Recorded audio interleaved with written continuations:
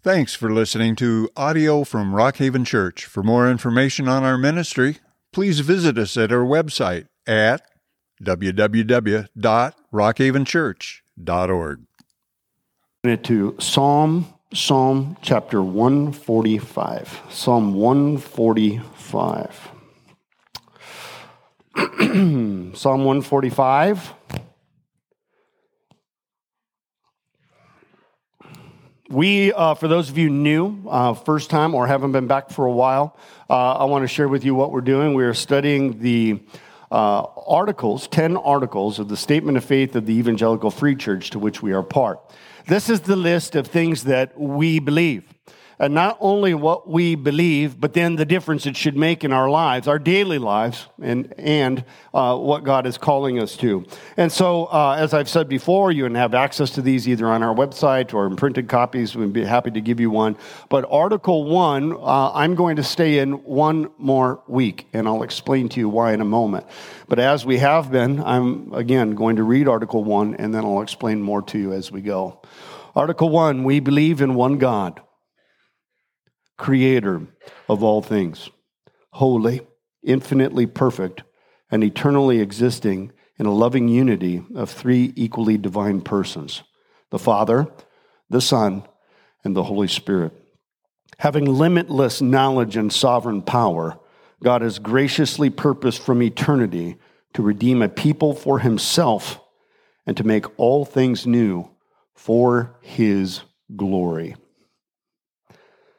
That summation, we've looked at a number of different things over the last 2 weeks, but the reason we're in Psalm 145 is because last week, as we were talking about God's character, I really wanted to figure out a way to incorporate this piece of Scripture, but as it turns out, we just ran out of time, okay? But I couldn't not look at it, and so I want to take a peek at Psalm 145 and not only see the character of God, who he is, but then to ask a couple of questions. Because we can study all day long the things that we believe, but then there's kind of two elements. One, we say we believe a thing, it's got to make some impact, some change on our life.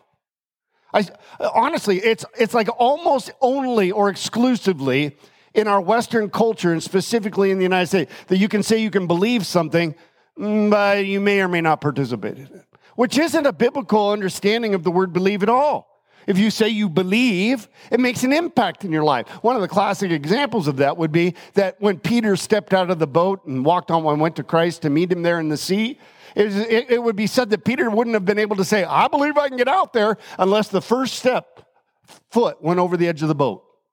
That's what this core conviction of who we are and the difference it makes. So as I've been talking to Joel and Jason and Greg and Owen, as we've been going through this, we say, we're going to present what we believe, but then I want to make sure that we put some meat on the bone so that you say, all right, now, what difference does God want to make in my life? Because we collectively believe these things.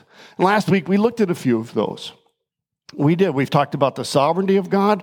We've talked about God being the creator God. We looked at God being unique in things only to him and his existence. He's the triune God, right? That there is none like him. That stirs and works within us a question of identity and purpose. That God has created us in his image, and as image bearers of God, then we need to start created in dignity. We need to let go of those actions in our life that are undignified, and see how that all works. But I'm not 100% sure as we begin our time here where to start, so I'm just going to start in the beginning. Not in the beginning, but when I was little. Okay, my dad's here, so this is the accountability of no telling fibs, right? But you all remember, and I don't think I'm alone in this, that when you were young, you heard the verse, right? Jesus said, I tell you the truth, if you have faith the size of a mustard seed, you can move mountains. Now, at that place and point in time in my life, we were living in Southern California, and right at the base of the foothills. And I'll confess to you that I attempted to move those mountains many times, right? Which actually is quite freaky, because if you're in Southern California and there's this little 8-year-old dude praying to move a mountain and there be an earthquake, what would I have done? Run in the house, I did it! We give a little 8-year-old heart attack. Yeah.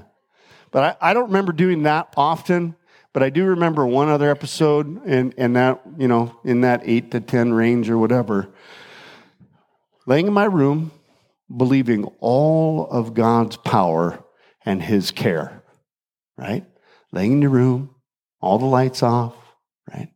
And just whispering, dear God, if you're really there, light up the room. Anybody else do that? Anybody else do that? By a show of hands, who's moved mountains and prayed the lights would come on? Right? And I wasn't doing it because I was afraid of the dark or whatever. I was doing it because I wanted something. I wanted something fantastic to happen, something amazing to happen. I wanted, and for the record, it didn't. I caught my brother one time. He must have been listening. Flipped the switch. No. But, the problem with those types of things is that if you, like me, began your experience with God recognizing some parts of his attributes and then put him to the test, either to move a mountain or to turn your room bright, one of two things may happen. To some, when they've prayed those things and it does not occur, they immediately assume he does not exist or he does not care. And both of those go against Scripture that we've been looking at. Still, a vast number of us, upon in our childhood going through those stories without the understanding of the application of God's power and of faith, may be led to believe incidentally that we didn't deserve him to do that thing. Or we may wrongly, just like wrongly we believe we didn't deserve it, we may wrongly believe that we didn't ask right or believe right, or in a nutshell, that somehow, some way, there was something wrong with us. And that is a destructive force. You know why God didn't let me move mountains? Do you know why God didn't turn on the light? I have some possibilities now than a few years has lapsed by, and I've spent more time in Scripture. I know that God wants what's best for me, and God knows what I need to grow. God knows what would happen if I had gotten my way, moving a mountain, causing tsunamis, freaking my brother out by turning the light on in our shared bedroom. In truth, God knew as my heavenly Father that if those things would have happened, I would have wildly done something, and I wouldn't have taken the time to know him anymore. God cares, and he is the Lord, he is our good shepherd, and he leads us and guides us so that we might experience the true things of him and not just the things we want of him. Now, we've been making reference to a theological survey that is done every 2 years, and we've talked about biblical literacy, we've talked about biblical worldview, we've talked about myths and things that people wrongly understand or make up of their own beliefs as it pertains to God. And we've said what a perfect timing to look at what we believe and consequently the difference that it should make in our life. But we are not unique in our struggle, because for generation upon generation, people have been battling these same things. There's an older but very good book. I've made reference to it a couple of different times. You might find it in our library. How's the plug? That's a good plug, right? It's entitled Your God is Too Small and is written by Phillips. And basically what he proposes, and I'm going to share with you, is this. Many men and women today are living often with inner dissatisfaction, without any faith in God at all. This is not because they are particularly wicked or selfish or, as the old-fashioned would say, godless. It is because they have not found with their adult minds a God big enough to account for life. big enough to fit in with their new scientific age, or big enough to command their highest admiration and respect. What needs to occur is that there needs to be, what needs to occur is the correction of two things. One, the inadequate conceptions of God, which still linger unconsciously in many minds and which prevent our catching a glimpse of the true character of God. And secondly, to suggest ways in which we can find real solutions for God and this and that. Okay, I digress. What he is saying is that when in our life, what hinders our growth is somehow, some way in us, and it's been this way a generation upon generation, is that when we are taught a thing, either in Sunday school or when we were 10 or whenever, that understanding of God takes such deep root in us that we remain in our adult life with the same same belief of who God is. And so, like I said to you before, if you prayed to move mountains or pray that God will heal grandma or pray that, and it happened opposite of that, you may believe that you didn't have enough faith. You may believe that you didn't pray rightly. You may believe that God listens to everybody but not you. But what's happening is there's impressions. And apart from Scripture, if we continue to make up our mind about those things, we will have a view of God that is inerrant. And in our adulthood, we will be stagnant, not growing. And then we beg the question, because this is what we looked at in the survey, what are we sharing with the next generation and the generation after that? If our own views of God are flawed, what hope is there for the next generation? When specifically God has said to us, go, make disciples, parents, teach your children what I have shared with you about myself. And so the penitent heart, right, the suffering heart, the willing heart, is willing to go before God in the revelation of his character, specifically in Jesus, to see who God is and let the truth of God's word combat the misconceptions that we may have incidentally developed growing up. Are you with me? Does that make sense? You each are gathered here today. So you are not ignoring God. You are not denying that he exists. But in order to be filled in accordance with his plan, we must see God correctly in accordance with Scripture. We must let him have his rightful rule and reign in our lives. We must be committed to the growth that will naturally occur because he's placed his Spirit in us. And then we must invest in others. In the weeks to come, we will look at additional articles as we study the impact of canon and Scripture and inspiration and infallibility, as we look to God and the power of the gospel, the differences justification and sanctification make in our lives, and how we then take what we believe and invest that in other people. But today, if you will, I want to spend some time here in Psalm 145. It's the last recorded psalm of David, King David. David, right, as we know from other places of Scripture, is a man after God's own heart, right? You might read that and go, wow, golly gee whiz, God really liked him, right? Well, there's some truth to that. But David also really loved the Lord. And through his experience, both high points and failures, he learned a whole lot of stuff about the character of God. Incidentally, just go over here, side note.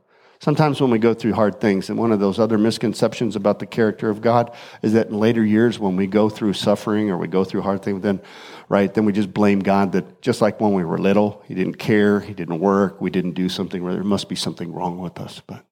But God is always revealing, and again, in the weeks to come, we will look at the doctrine of suffering and sin and of all of those different things that God is redeeming and saving us from. But I digress.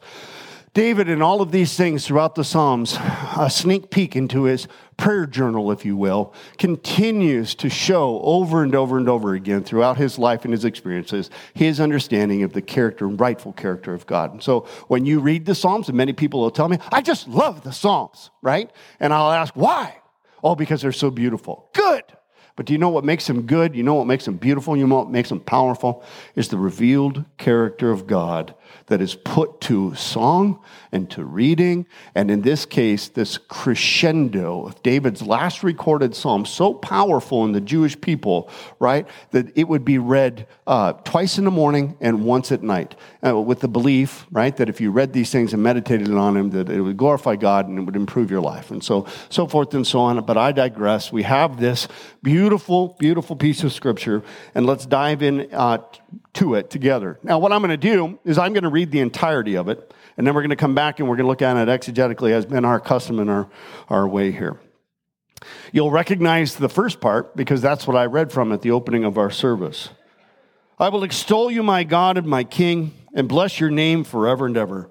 Every day I will bless you and praise your name forever and ever.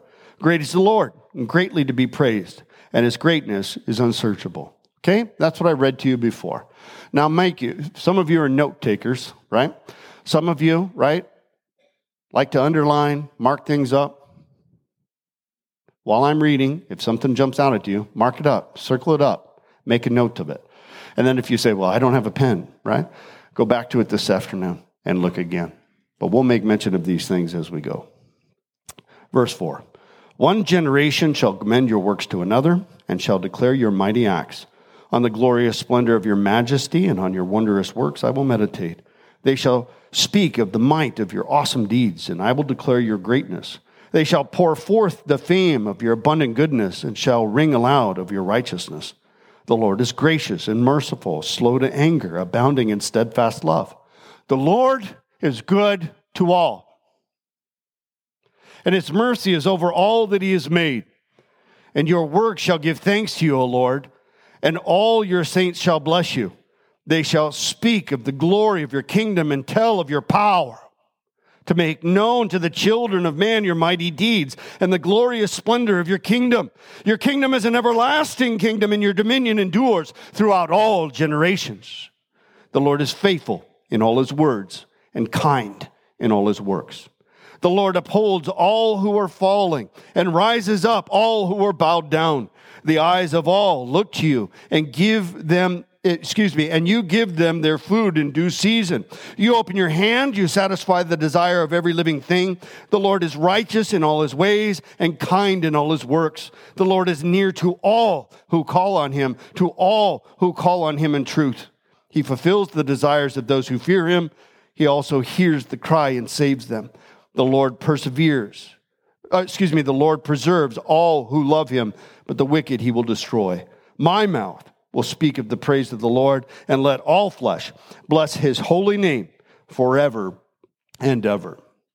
Now, if you're like me, you might have noticed all kinds of stuff that was jumping off the pages in the character of God revealed. That God is kind, that God is majestic, that God is great, that he's abounding in goodness, that he's gracious, that he's merciful, his steadfast love, his power, and all of these things that belong only to him. You might see that over and over. And even while I was reading it, you might have already begun to see how the revealed character of God, in the truth of his word is there to combat the misconceptions that you've had of him in your youth or in your life experience. Case in point. We made mention of one earlier. Sometimes people, right, will either deny, get angry at, ignore, or right, whatever, when going through hard things, somehow believing that that is not fair or that God, right? But we just read God is good and that God is kind. And how does that go together with all of these things, right? The paradoxical teaching that Jesus began his ministry on.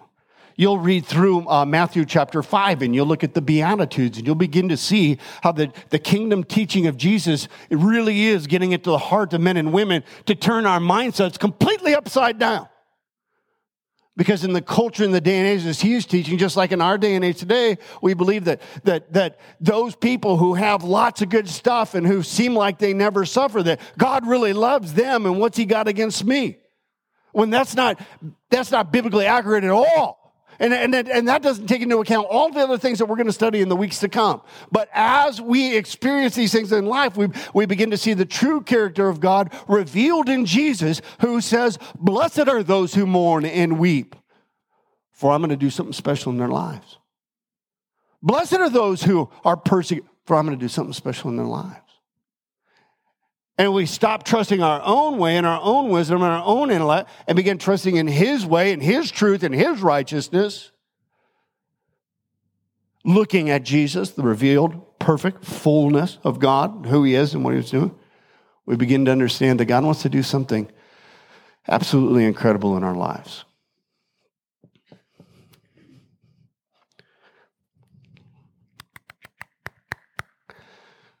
Let's go with this. The fact of the matter is that when we study all of the attributes of God, who He is, both those that He communicates with us and those that are unique to Him, those incommunicable attributes, right? His uniqueness, His power, everything that makes God God.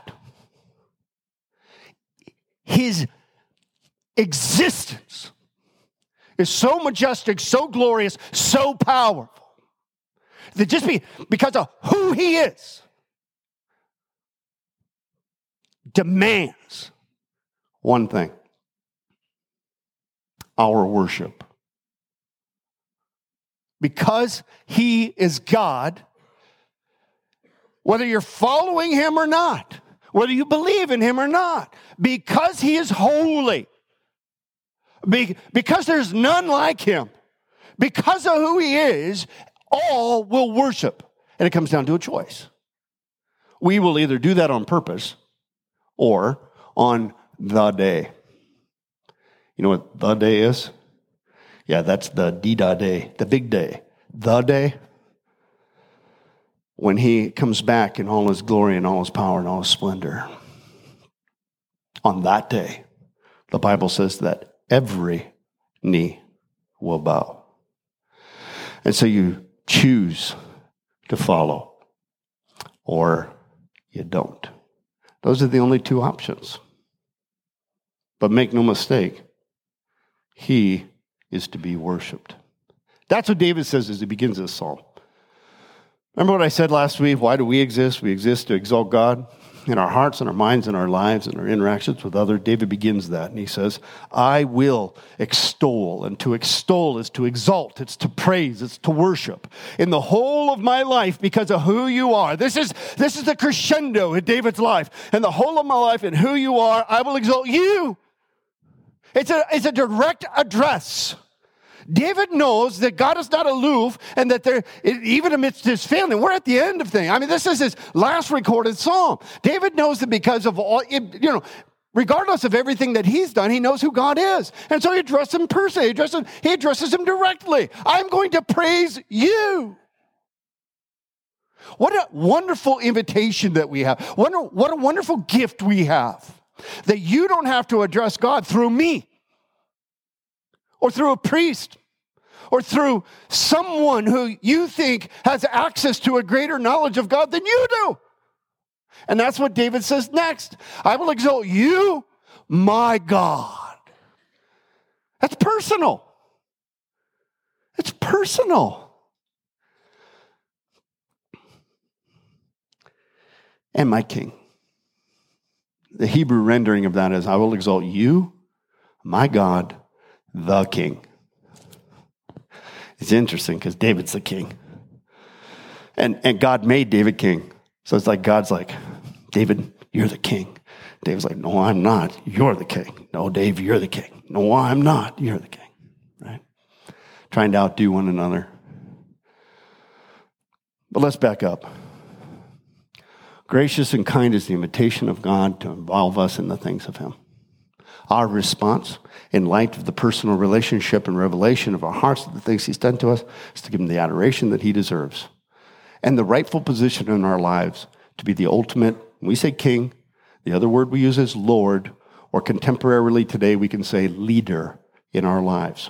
That we're going to trust His wisdom and His revealed truth. That we're going to trust in the things that He asks us to do and not argue with Him when He tells us, forgive your enemies, love others, and so forth and so on. That even though we don't understand those things, we're going to implement that in our lives in light of who He is, because He's God, He's the King, and I'm not Him. But one of the other side note, one of the things that's perplexing in evangelicalism, to which we are a part. And in the world we live in today, it's like the perfect storm. is for decade upon decade, and I've talked to many people about this, for decade upon decade, generation upon generation, we've talked endlessly about a personal relationship with Jesus Christ. Okay? That God's not interested in a religion, but that he wants a relationship with you, just like we've seen of David, directly. I will praise you, my God. That Jesus came so that we might have life and have it full. That Jesus didn't want us to grow to be more religious, but he wanted us to come into fellowship with him. And that's the promises that he makes in John chapter 14 and 15 and 16 and 17.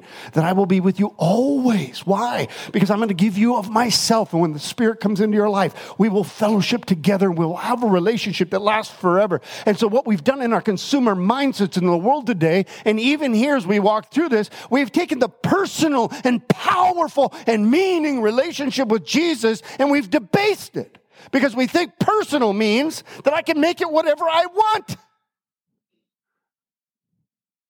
And that's wrong. It's errant.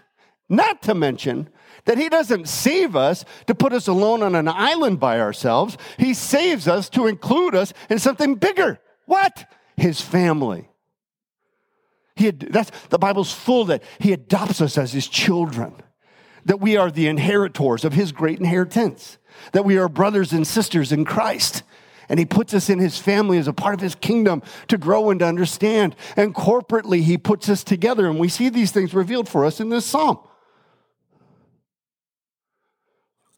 David says it's not only these things that are true and your greatness is unsearchable, but one generation shall commend your works to another. Now, we can look at Deuteronomy chapter 6 of the command of God and his word to parents. Parents, train up your children the way they should go. Teach them the things that you have learned of me. And in Matthew chapter 28, the last thing Jesus said to his disciples, go and make disciples, teaching them what I have taught you about my love, about forgiveness, about the world. If we'd only do it. Not keeping it unto ourselves, but understanding God has asked us, invited us, commanded us to be involved in the lives of other people. And as parents, right, it is not acceptable someday to stand before Jesus and I don't know. I mean, I would have assumed the pastor would have told my kid or the youth group worker or the academy. I hope they did. I got them there, didn't I? Right? Unless you're a small child growing up in Southern California and your mother gives you your offering money, and then when she drops you off at Sunday school and drives around the corner, you and your buddies go to the candy shop. Sorry, Dad, I had to call you out. It's one of my favorite stories. You rebel.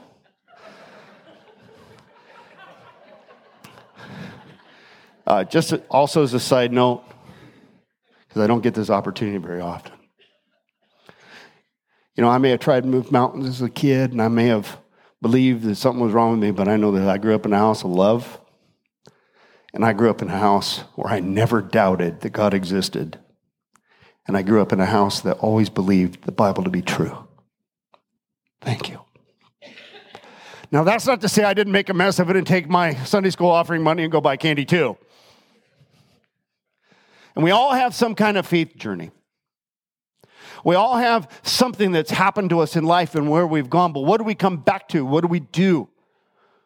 And what I want so very desperately, do you know, as a pastor in all my life, I'm not interested in counting how many people are in the seats.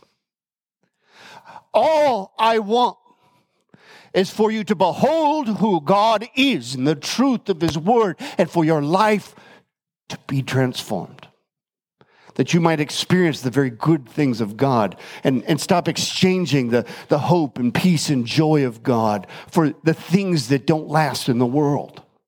These are the choices that God is asking us to align ourselves. That we can either embrace the full character of God that brings about hope, peace, and joy, or we can continue to rebel, deny, ignore, or suffer the effects of our juvenile ideas of God and somehow fall back into anger and fear and guilt, which doesn't only affect ourselves, but it affects our relationship with other people. And that's why the beautiful thing of the gospel is not only is God mighty in his deeds and awesome, but he's included us in something bigger than ourselves for us to put into practice the things, the difference his character makes, but also to have those people in our lives that will remind us of those things, and for us to remind others of the faithfulness of God, of the goodness of God, of the righteousness of God, of the grace of God, the mercy of God. But then the psalmist does something different. And for some time, one of my I'll say it, favorite pieces of Scripture, again, there's lots of them. And if you're going to grow in your understanding of God, then what you have to do is, based on where you're at in your faith journey right now, you have to dive into God's Word and you have to say, what is it that I need to know of God in light of what I'm going through right now? If you don't, you're going to continue to get what you always got. Okay? But if you do, what did we just read? He's so very good, so very kind. Does that mean that every hard thing in the world is going to disappear? Nope. Jesus said himself, he said, in this world you will have trouble, but fear not, I have overcome the world. Right? Who is it that overcomes the world? Only he who believes that Jesus is the Son of God. And what does that mean? It means that we've not set our hope on earthly things. We've not set our hope on things in this life being perfect, but that we have the answer to the age-old question, is there more to life than this? And the answer is yes. And in Jesus, Creator God, our Redeemer God, right? Our lives are protected, as David wrote, forever and ever, forever and ever. And so in my own study, which I'm encouraging you to do, I spend a lot of time in 1st and 2nd Timothy. And one of the things that we have is this piece of scripture from 1 Timothy chapter 4, verse 8. It says, for while bodily training is of some value, godliness is of value in every way. Okay? I like that because when I very first read it, I was feeling quite pathetic about the size of my biceps. Now I got an excuse not to worry about it. Okay? Because that's just one value, right? And I've got great friends that are bigger than me. I love having big friends. But the fact of the matter is one thing you might infer for this, right, is what Paul's saying is why you spend so much time worrying about worldly things, about bodily things, about physical things. Don't you know that in light of what God's done, he wants you to work on godly things? And what is godliness? It is not a religious pursuit of somehow this, also juvenile belief in our minds that we could never attain it, right? Somehow we believe that, well, I'm never going to be perfect anyway, so I'm not going to try. Stop thinking like that, right? Or somehow some way that it's like, oh, forget godliness. It just sounds like, ugh. It just sounds like such a churchy word. But it's a piece of scripture. And we're commanded to train ourselves to be godly. Now, some of you, right, run marathons and hike mountains and do all of this stuff. Were you successful at that the very first time you tried it? Huh? Did you win? No, you spent time, you invested in time, you did these things, and you grew. And you've been monitoring your progress. How is it that we can do all of that in all of life, but we fail to do it in our relationship with God? Somebody should have told us when we were 10 that it's not about moving mountains or turning on the lights, but it's about growing in our understanding of his character and the difference that makes in our lives. For us, no, certainly we're the benefactors, but for the benefit of other people. So don't just train yourself for bodily training, but for godliness. Because godliness has value in the present life and also the life to come.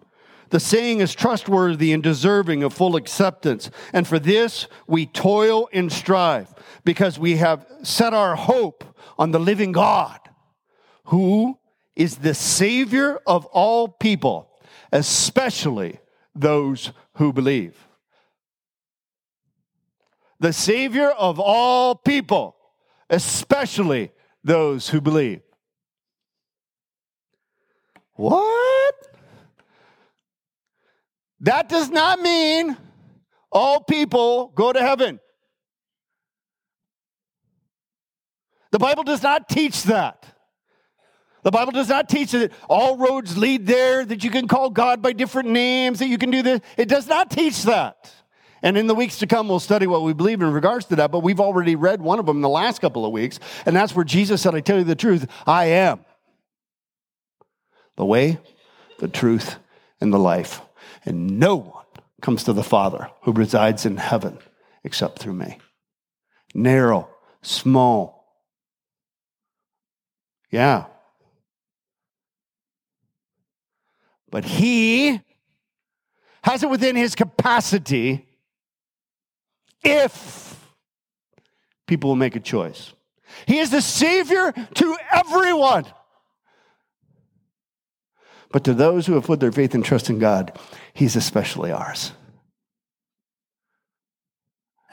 Especially to us. And in light of that, our lives should look different, shouldn't they? Shouldn't we live a little different than the world? We don't want to be lumped into the big mess. Like, well, he's saving everyone. No, yeah, but I know him. And he knows me.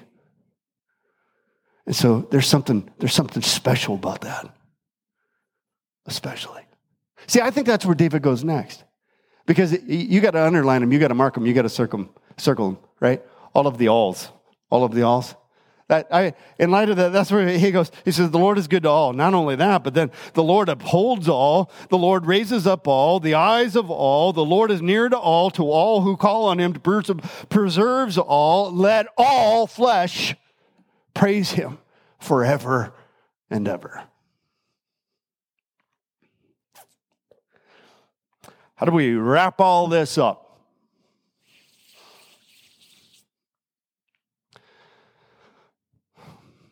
Like this. If this morning, for the very first time, you're willing to let go of your preconceived and previous ideas of who God is, the ones that were formulated when we were little, and to look at Scripture and to swear allegiance to him. To say, look, I'm not going to be reliant upon my own wisdom, but I'm going to be reliant upon God's wisdom. And I see that God is good. See, that's why he sent his son. He sent his son so that we might know him. And then he was about some awesome stuff besides that.